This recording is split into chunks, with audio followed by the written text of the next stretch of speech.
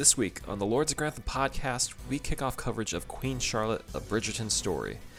We will cover it week by week, episode by episode, and so today we're talking about episode 1 of the show. Let's go.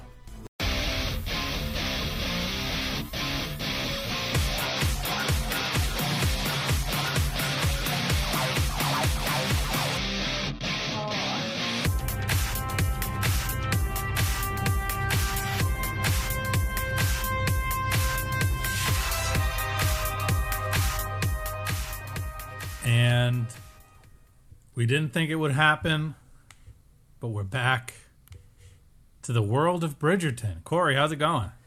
It's going okay. How about you, Dave? Good. It is going well. And we have a new king, finally, coronated. It's happened.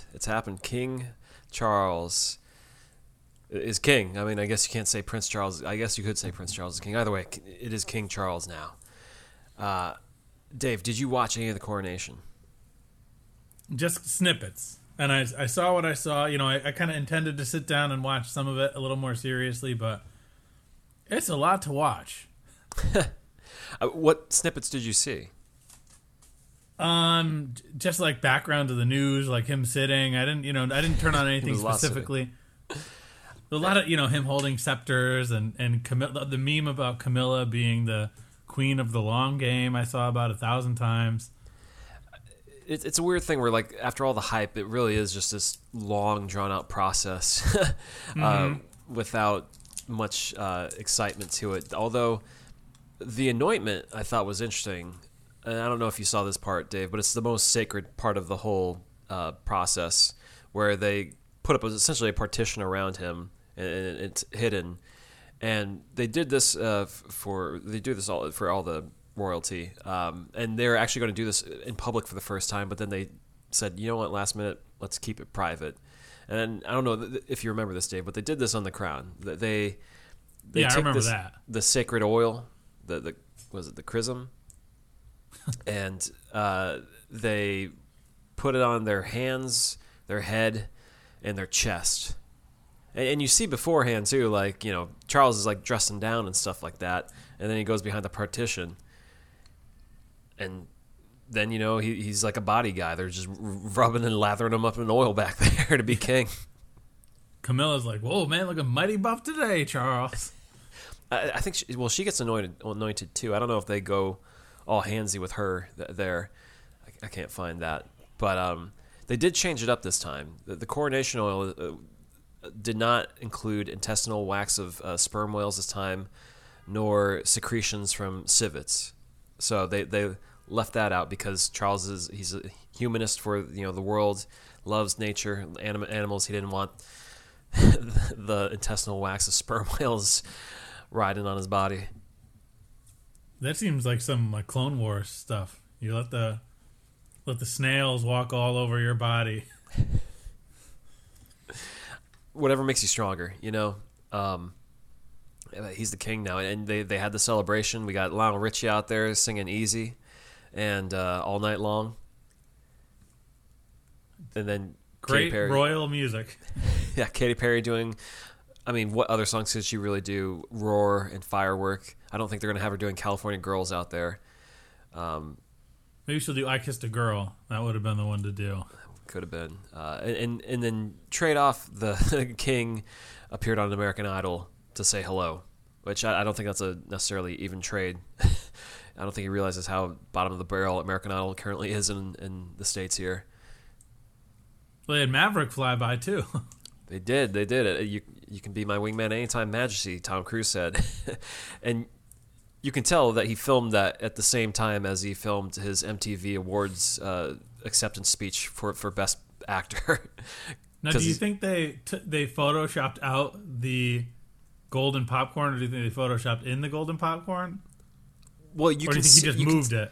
You can see the circular area where the golden popcorn was sitting for the other clip. He's wearing the same clothes, so there must have been something where he just pulled it back out of the way or something, or they just lowered it. But it was definitely the same sequence. Imagine you're Tom Cruise and you're like, I can do this thing for MTV. I'm also doing a thing for King Charles. And all right. But I won't go to the Oscars. Not going to do it. That's our man, though. That's our American royalty right there. And so yeah, he is the king now. And Dave, I did bring I brought back from England some butterscotch biscuits, official That's coronation right. butterscotch. You know, King biscuits. George was popping these things like King popcorn Charles and grapes. King Charles, Sorry, King George is long. I'm getting gone, ahead of myself. Well, King George. We'll talk about King George. One of the King Georges.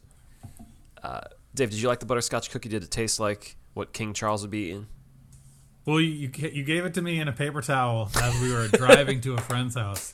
Very unceremonious. So, well, it's like if you ever had for all my Catholic friends out there, if you ever have like a sick relative or something, and you bring them the host, and it's just like very unceremonious. Like, here's this thing that typically you would be given by a priest. So it's like you handed me this like cookie and it was good. It was fine. I think it might have been good dipped in a hot, like a coffee.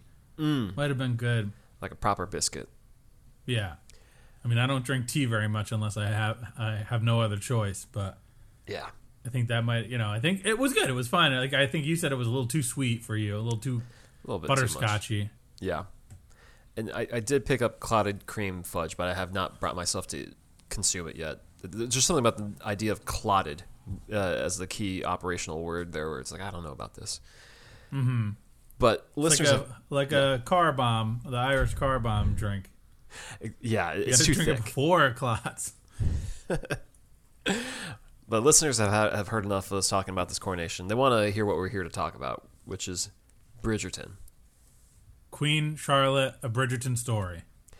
And for those of you searching out there, no, we did not cover Bridgerton Season 2. We meant to get around to it, but we were too consumed with Poldark. And now I've been hearing all this buzz about Queen Charlotte. It's the hot show to watch. Everyone loves it. It's gotten rave reviews. Bridgerton is suddenly back, more than it was last season. So we are here to talk about it week by week, piece by piece, consuming it slowly. As Netflix would like us to do. Stretch it out over the course of 6 weeks. I mean, we're keeping it in the top 10. That's the goal here, right? Oh yeah, we can do that. We're not getting paid by Netflix, folks. By the way, either we're keeping it real here with our thoughts. So, Julie Andrews is back narrating the show. She's 88 years old, Dave. She hasn't missed a beat.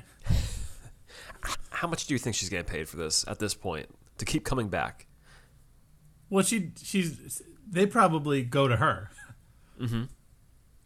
I don't think she's getting paid all that much. I think she's probably getting $50K, $75K. I mean, it's Julie Andrews. It's the Sound of Music. You gotta, I think, 6 figures at least. Okay, but low 6 figures because she's reading. Like, she comes in and basically gives like a little wink, wink, nudge, nudge that The Crown didn't do. Mm-hmm. Where the episode begins with her talking about how, this is not history. This is a fictionalized version and extrapolation of history. And then we hear from her in the flash forwards. But, it's like, I feel like to pay a lot of money for that.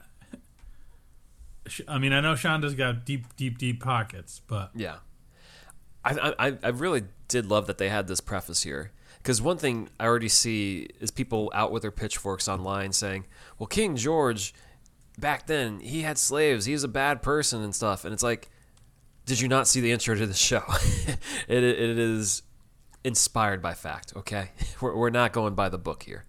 This is a fantasy. Yes, indeed. And it owes to history, but it's not following history. Enjoy, as she says.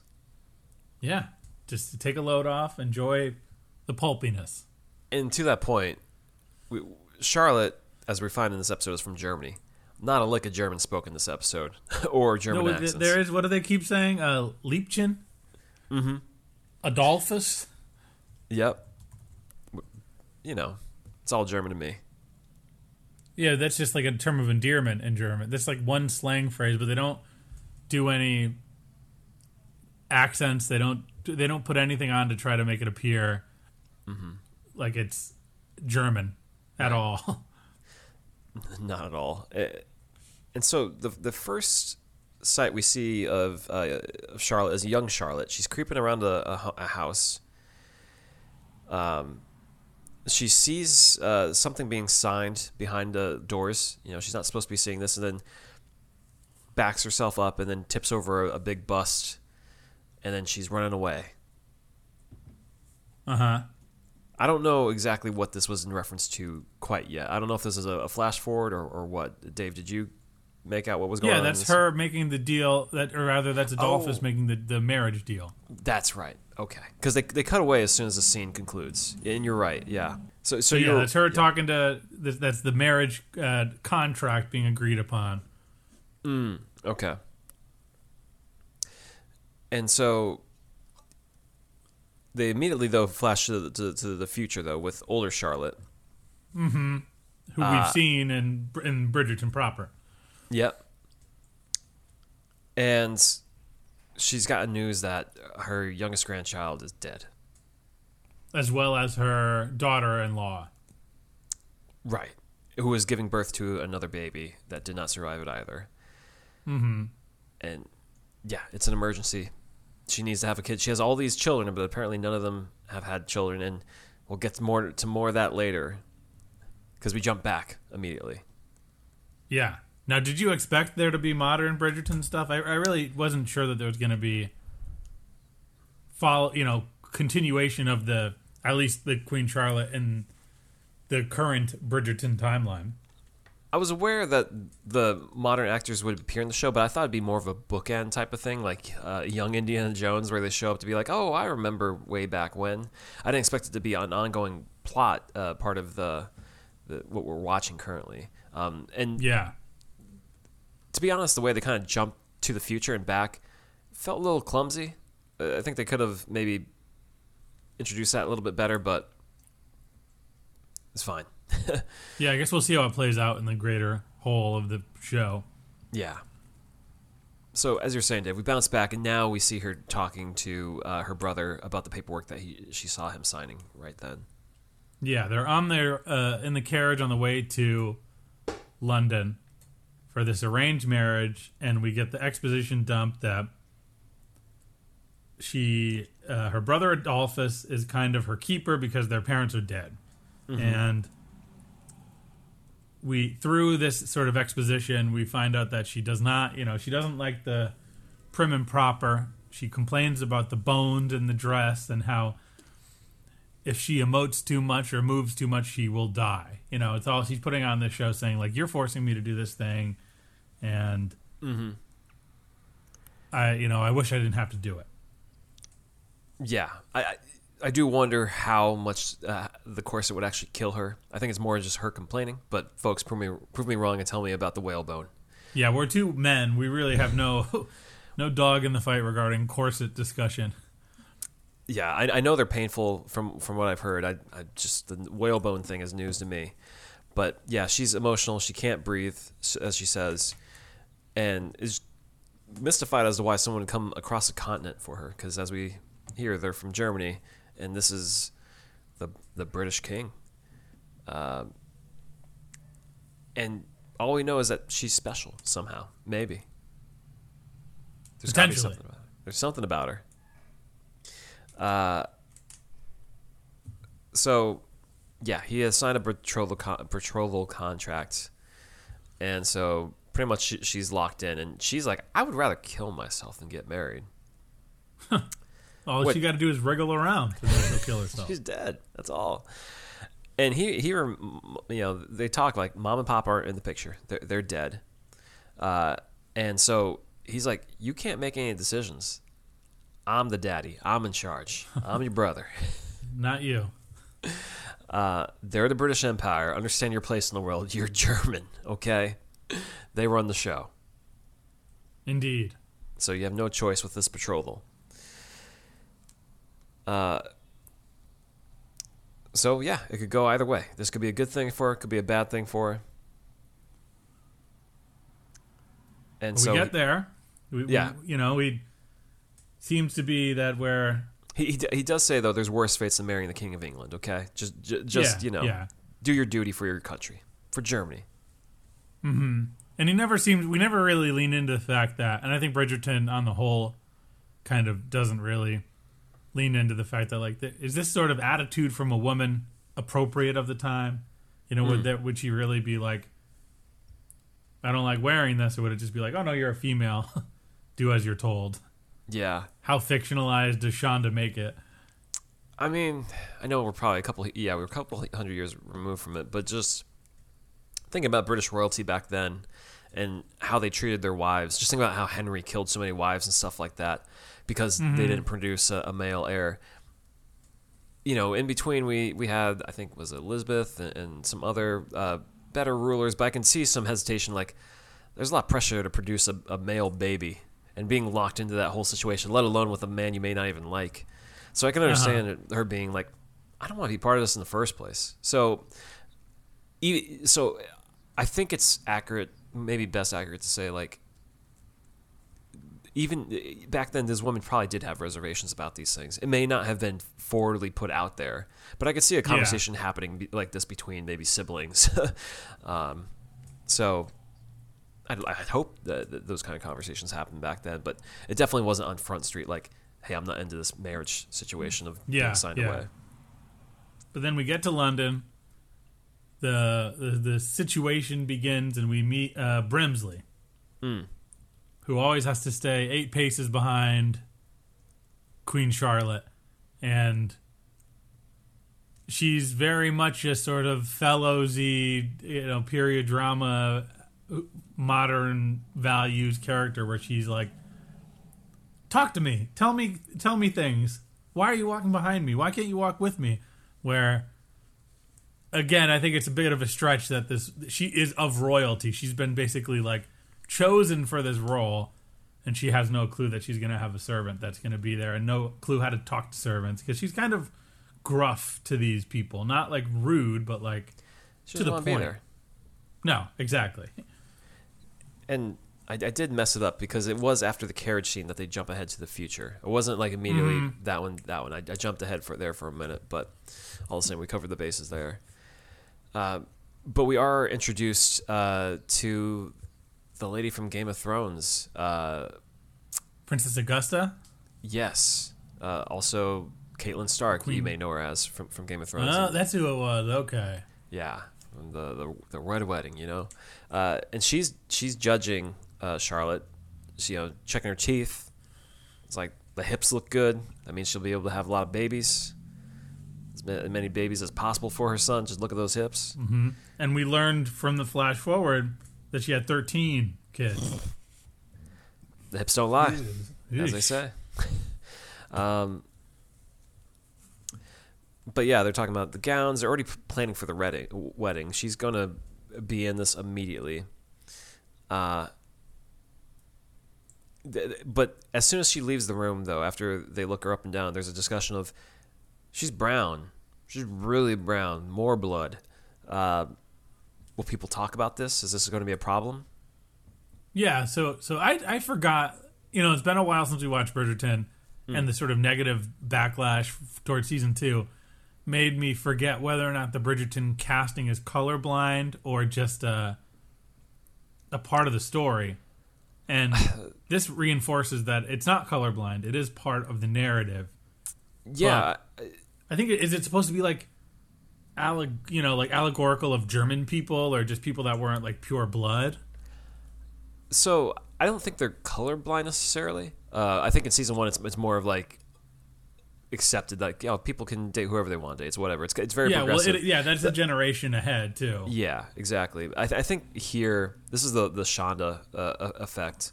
Shonda Rhimes, because she's the showrunner on this one for the first time of the series. Even though she produced them all, this is the first time she's writing them.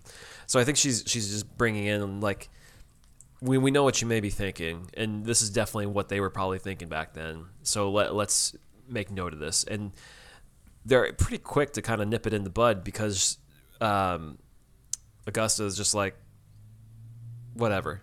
My son's going to marry her. She's going to be able to have babies. Doesn't matter. Yeah, like it's not a huge issue. It's just more. It seems more of a class issue than it does a color issue. They do talk about this, and from there we meet in a shocking scene, considering we have been watching Poldark and the Gilded Age, we meet young Agatha Danbury getting, in an uncomfortable position with her husband, who is much older than her. Yeah, they're doing work in bed. And it more or less looks like he's just humping around because he's an old man. And she's sitting there just like taking it. Yep, okay. Bored. Okay. And to put a chair on top, he removes his teeth. Yeah. And this made me remember how much Lady Danbury is such a good character in Bridgerton, one of the better motherly characters of that show. But you see how she sort of became, because after this, the little session in the bedroom, her maid sweeps her off her feet and brings her to the bath to get ready, because she's one of these people that the Queen Mother, Princess Augusta, has invited last minute to the wedding to ingratiate the darker skinned people with the lighter skinned people. Yeah, the idea is that she would be part of her court, the Queen's court, so someone in her corner can fight for her and speak up for her. But it's a very good introduction, because she definitely seems like she's comfortable in her life, and so this whole invitation is a little like, huh? What am I supposed to do here? She has show up. Yeah, but she has yet to level up to the position we see her in Bridgerton, where she's of great importance. And we see that this romantic session with her husband comes from the fact that she says to her maid, like, I was completely blindsided. What the heck? And it seems to be because he was so fired up about getting the wedding invitation that his hormones got the best of him, and even in his advanced age. Hey, man, it happens. She is attractive. I'm just going to say that as a dude, man. That's the only thing I'm going to add to say there, man. She is Agatha Danbury. Hell yeah. But Arsema Thomas, or Arsema Thomas. I don't know how to pronounce her name. Yeah. That's the actor's name. So anyway, she's called to go to this wedding, essentially. And there is where she'll meet Charlotte. But what is it? Charlotte's not so thrilled. No. They tell her that she can't wear this French dress that she has made. So she's going through all these emotions. She goes outside, and despite the fact that Brimsley is being vague and stuff, she's had enough, and she goes out into the courtyard, and she's sizing up a tree that's crawling over the wall, wherein we have a little meet cute happens, if you will. Yeah, where a handsome man dressed to the nines starts talking to her about what's going on. What are you trying to do? Yeah. It's the actor Corey, another Corey, Milcreast. This guy's handsome too. I mean, Netflix does not. Yeah, he's a hunk. Netflix does not hold back in casting handsome people. They really do. This guy, if you look at his IMDb, has like no credits, just like one or two things, and you just think about it. This scene here, where essentially he has to establish a rapport with Charlotte. They have real charisma. This guy has real charm, and it's like, how did they find this guy? Because she's trying to hop that fence, and he's like, oh, do you need my assistance? Can I help you out? And he's like, no, I'm not going to help you go over the wall, so you don't have to marry someone. He's like, I'm George. I'm the one. You sure about that? Yeah, you sure you want to climb a wall? And they go back and forth about, they joke about it. It is very meet cutie. It is like, oh, you're the guy. You're handsome and you're charming and you seem very nice. Call me George. You don't have to call me Your Majesty. Mm-hmm. He loves mutton. He loves books and science. His favorite food is mutton. He loves farming and riding horses, and he's also nervous about marrying his wife as well. It's like, oh, okay. Wow, you're a person too. Good haircut. Yeah, good haircut, good outfit. He's looking sharp. Yeah. Doesn't quite look like a royal haircut, but I think it's, what they're going for is something attractive. It's a Shonda haircut for sure. It's a Bridgerton haircut. And so, like, within a second, within the drop of a hat, she's like, you know what? I can marry this guy. Now I see what I'm working with. Comes running back, and he's like, what the heck is going on? Everyone's oh. They're in. They're all in. And so we see them get married. So we have a wedding. And she changes her dress to that French dress that she talked about before. Mm-hmm. She puts her hair out. Looks great. Has a nice tiara tucked in a sort of poofier, more afro-y haircut than the traditional European one that Princess Augusta wanted her to be in. Mm-hmm. To which we see a little eye roll from Princess Augusta. She's not too thrilled. Yep. Agatha Danbury, she introduces herself to Charlotte, saying that she'll be in her court. So if you send for me, I'll come. She's Agatha Danbury, and she says, "Well, you're gonna be Lady Agatha, Lord and Lady Agatha Danbury soon." Yeah. Leveling up. She's about to level up, and we really just get a long montage of the wedding, set to an orchestral version of Beyonce's "Halo" at the wedding. Mm-hmm. Which I was glad that we pulled this thing back, because that was one of the things that I think Bridgerton did pretty well, was that. Mm-hmm. The Westworldy, use modern music but make it period appropriate. Anachronistic use of music, yeah. I was just thinking the whole time, how much did they shell out for Beyonce's "Halo"? That was a huge song. Shonda's probably just like, Beyonce, I'm taking it. Okay, you good? We good? I'll buy you dinner next time we hang out. Yeah, possibly. And so George is, they have their dances and everything, and then George is like, I'm going to show you this house here. We're going to check it out.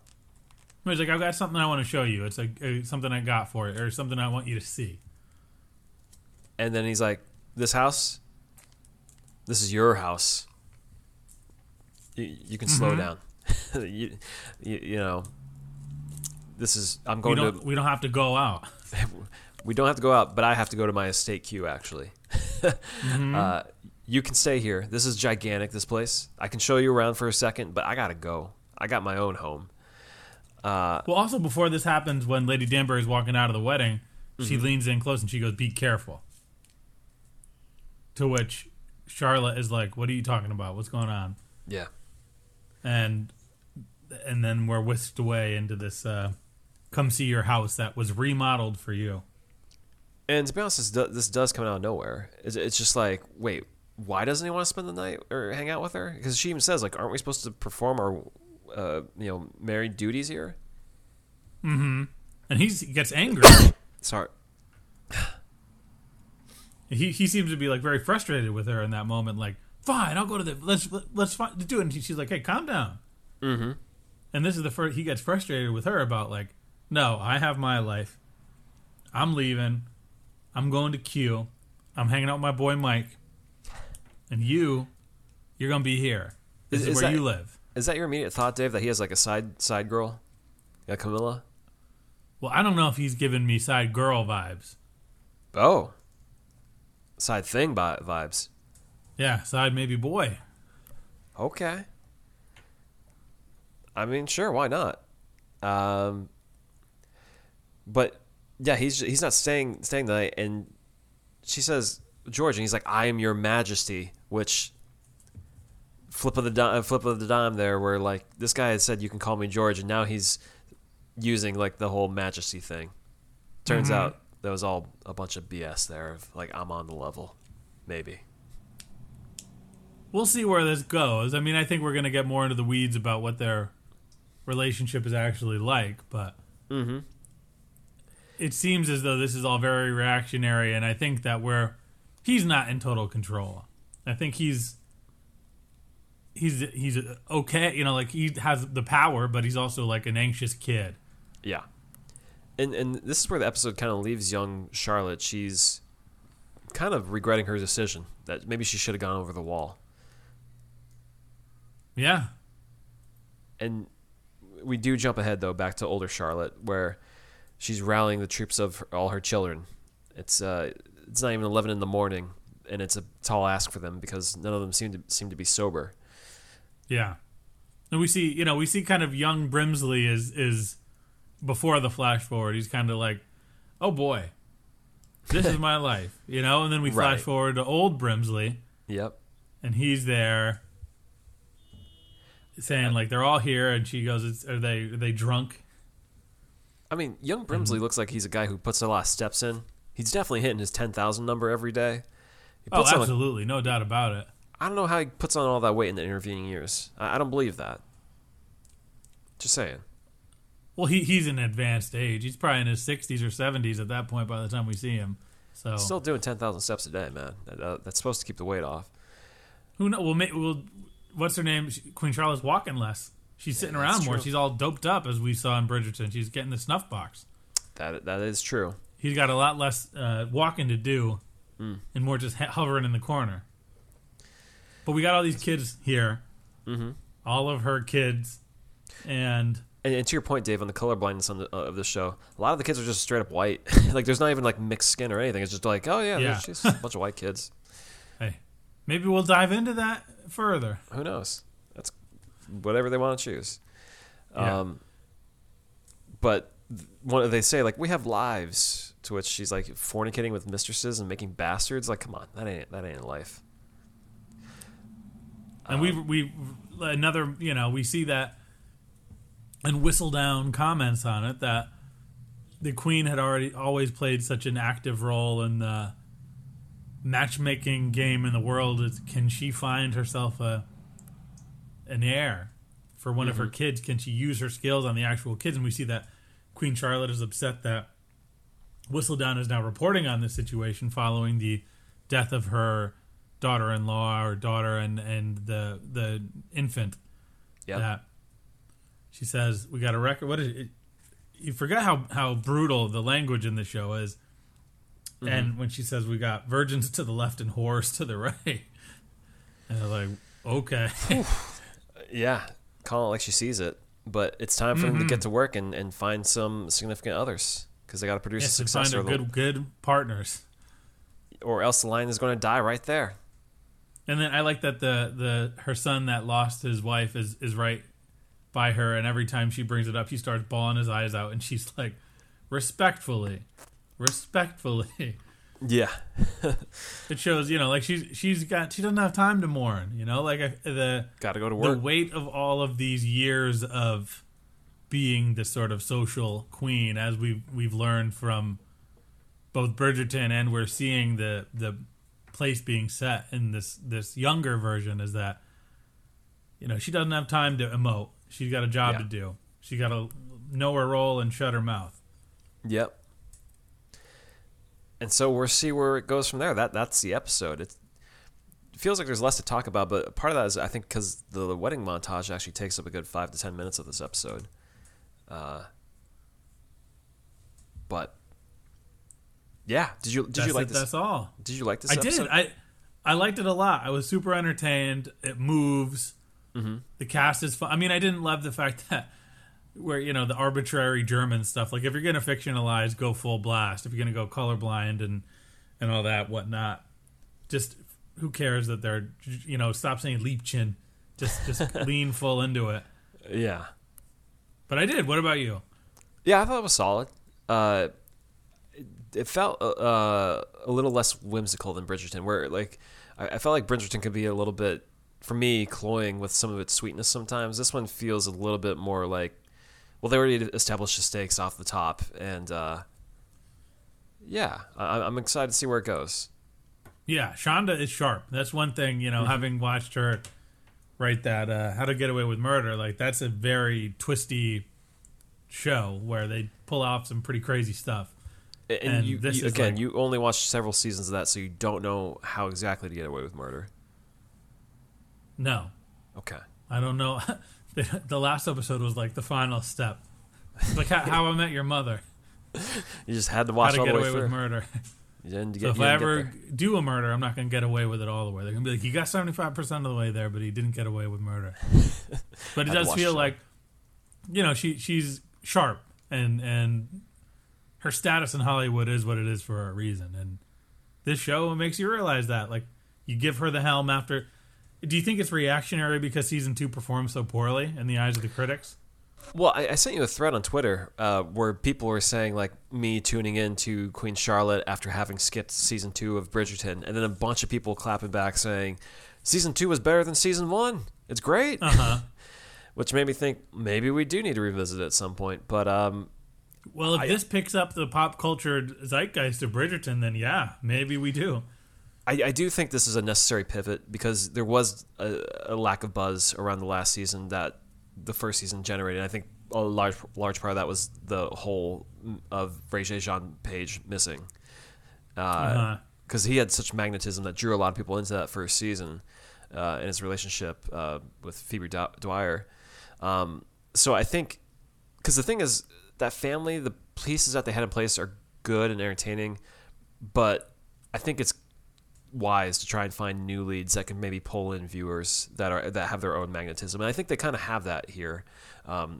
Particularly, I think the lead actress India Rhea Martefo, she's quite charming and strong-willed. You can tell. So I think there's something for, and the spark she has with King George with this Corey guy suggests that maybe there is a kind of magnetism that can pull in people here. Yeah. So we'll see. And longtime listeners know this. New listeners may not, but we do power rankings every week of the characters to see where they are, rising, falling, based on the stuff that happens in the episodes. Can be whatever is pulling them up or down. And so, Dave, who do you have falling this week?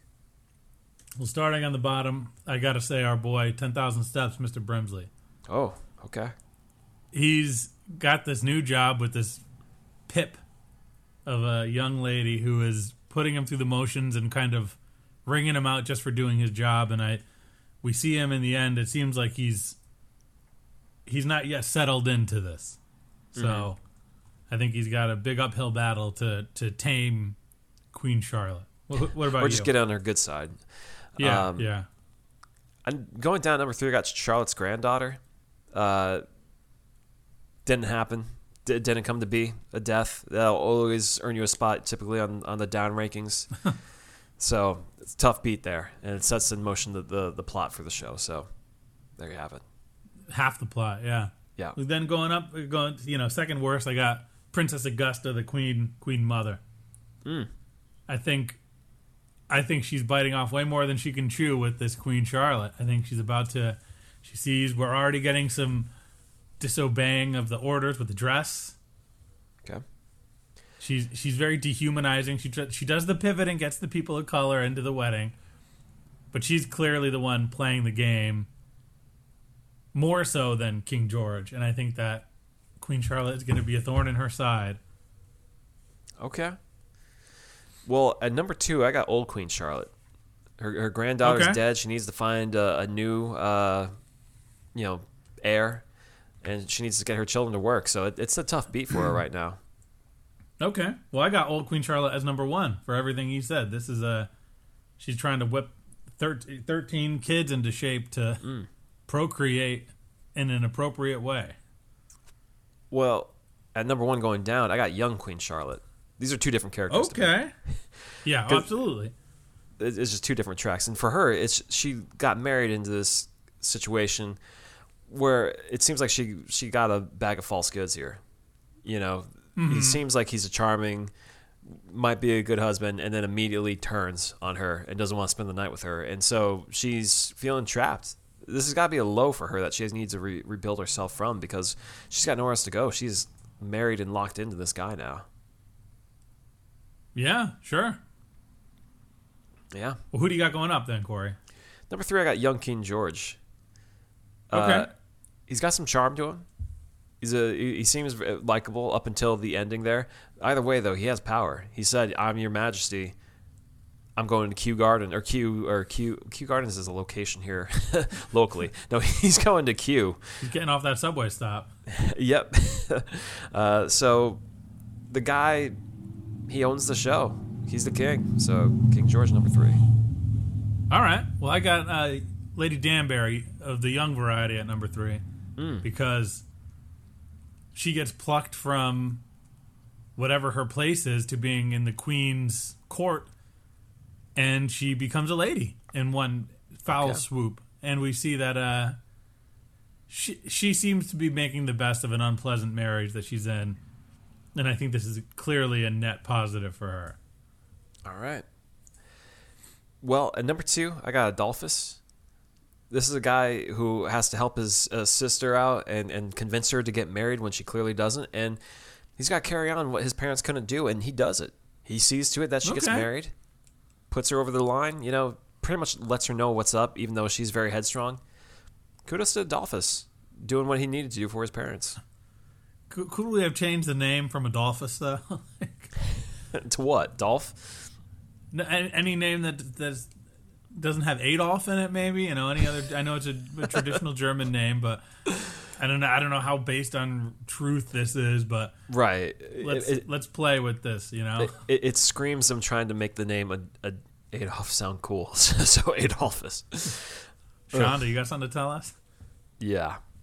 Well, despite what you may think, I've got young Queen Charlotte going up at number 2. Okay. Because I think she's still... this whole thing is overwhelming. Mm-hmm. We start the show where she's swept off in this outfit to meet her future husband and get married. We end the episode where she's in this house confused and upset at why her husband is leaving. But we're leaving out the fact that she gets this house and she has this really nice meet cute and she has this moment of individuality where she bucks the system and wears this European dress down the aisle despite being told not to. I think she has a lot of positives in this episode, and it's sort of a, the ends are not great, but the middle is. So I think that there's a lot of going up for her. Okay. Well, at number 1 going up, I got Agatha Danbury for the same reasons that you said. The thing is that she's coming from just like not much going on in this boring life with this old man as her husband, Lord Danbury, and now she's getting called up. This is her chance to step in the ring and be something more. And so she's got an opportunity here. So good on Lady Danbury. She's going good on Lady Danbury. Yeah, Agatha, let's go. How about you, Dave? I got King George at number 1 because whether or not, he makes a great first impression on his wife. Mm-hmm.